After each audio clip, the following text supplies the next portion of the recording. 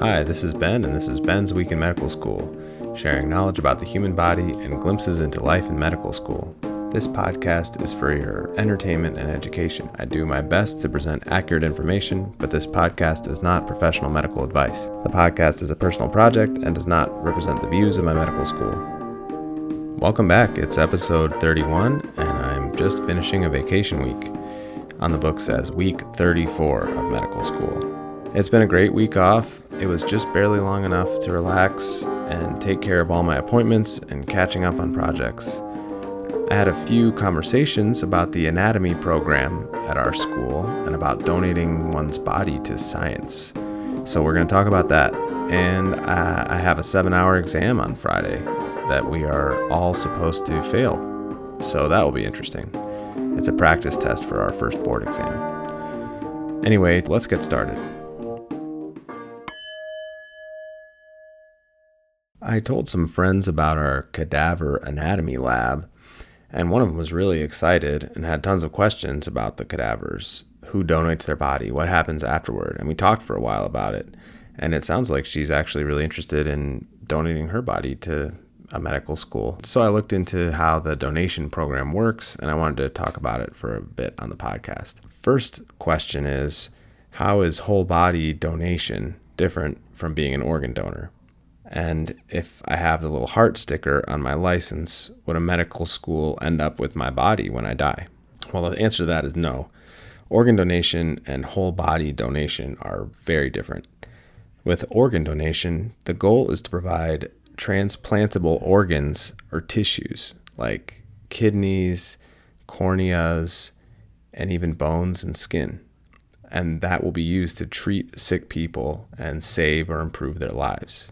According to a health system in Pennsylvania that had a nice wrap up of their organ donation program, each person who donates their organs could impact up to 50 people with their donations. Organ donors often have died from a motor vehicle accident or from some other sudden cause that may have spared many of their other body tissues, probably an untimely death. Whole body donation is entirely different because in whole body donation, the body won't be used for any medical purpose. Nothing will be transplanted from the body into someone else. People who live to an old age can still donate their bodies. Actually, you can even donate your body if you have a serious health condition like heart failure, liver failure. The organs don't have to be pristine and perfect. In fact, it's good to have a variety of body types and people with different medical conditions so that medical students have exposure to those bodies in the anatomy lab. According to the Mayo Clinic's whole body donation website, the biggest reasons for not being able to donate are if you have communicable diseases at the time of death, like hepatitis B or HIV. I wonder now if people who are living with HIV and are able to manage the disease to the point where they don't have any detectable viral load, it's possible that they might be able to donate their bodies as well. So the next question is, why would anyone want to donate their body to a medical school? The main thing is that whole body donations help train medical students and can help further research into new surgical techniques and help train surgeons of the future. Being a whole body donor really helps a lot of people learn to be doctors and become better surgeons. And then the real key is if the whole family is on board with it. It's kind of a serious decision that everybody in the family should be on board with because it can delay having a funeral for the donor. But another benefit of being a whole body donor is that after a pre-specified duration of donation time, the body is cremated and the remains are returned to the family or can be interred in the medical school memorial plot, all at no charge to the family. So that's a nice benefit. The Mayo Clinic website mentions that they want an agreement and an understanding from the family with 2 witnesses before the donation, and that it shouldn't be decided at the spur of the moment near death. And sometimes donations can't be accepted for some reason, so the family should have alternative plans as well. So I dropped all these links into the show notes.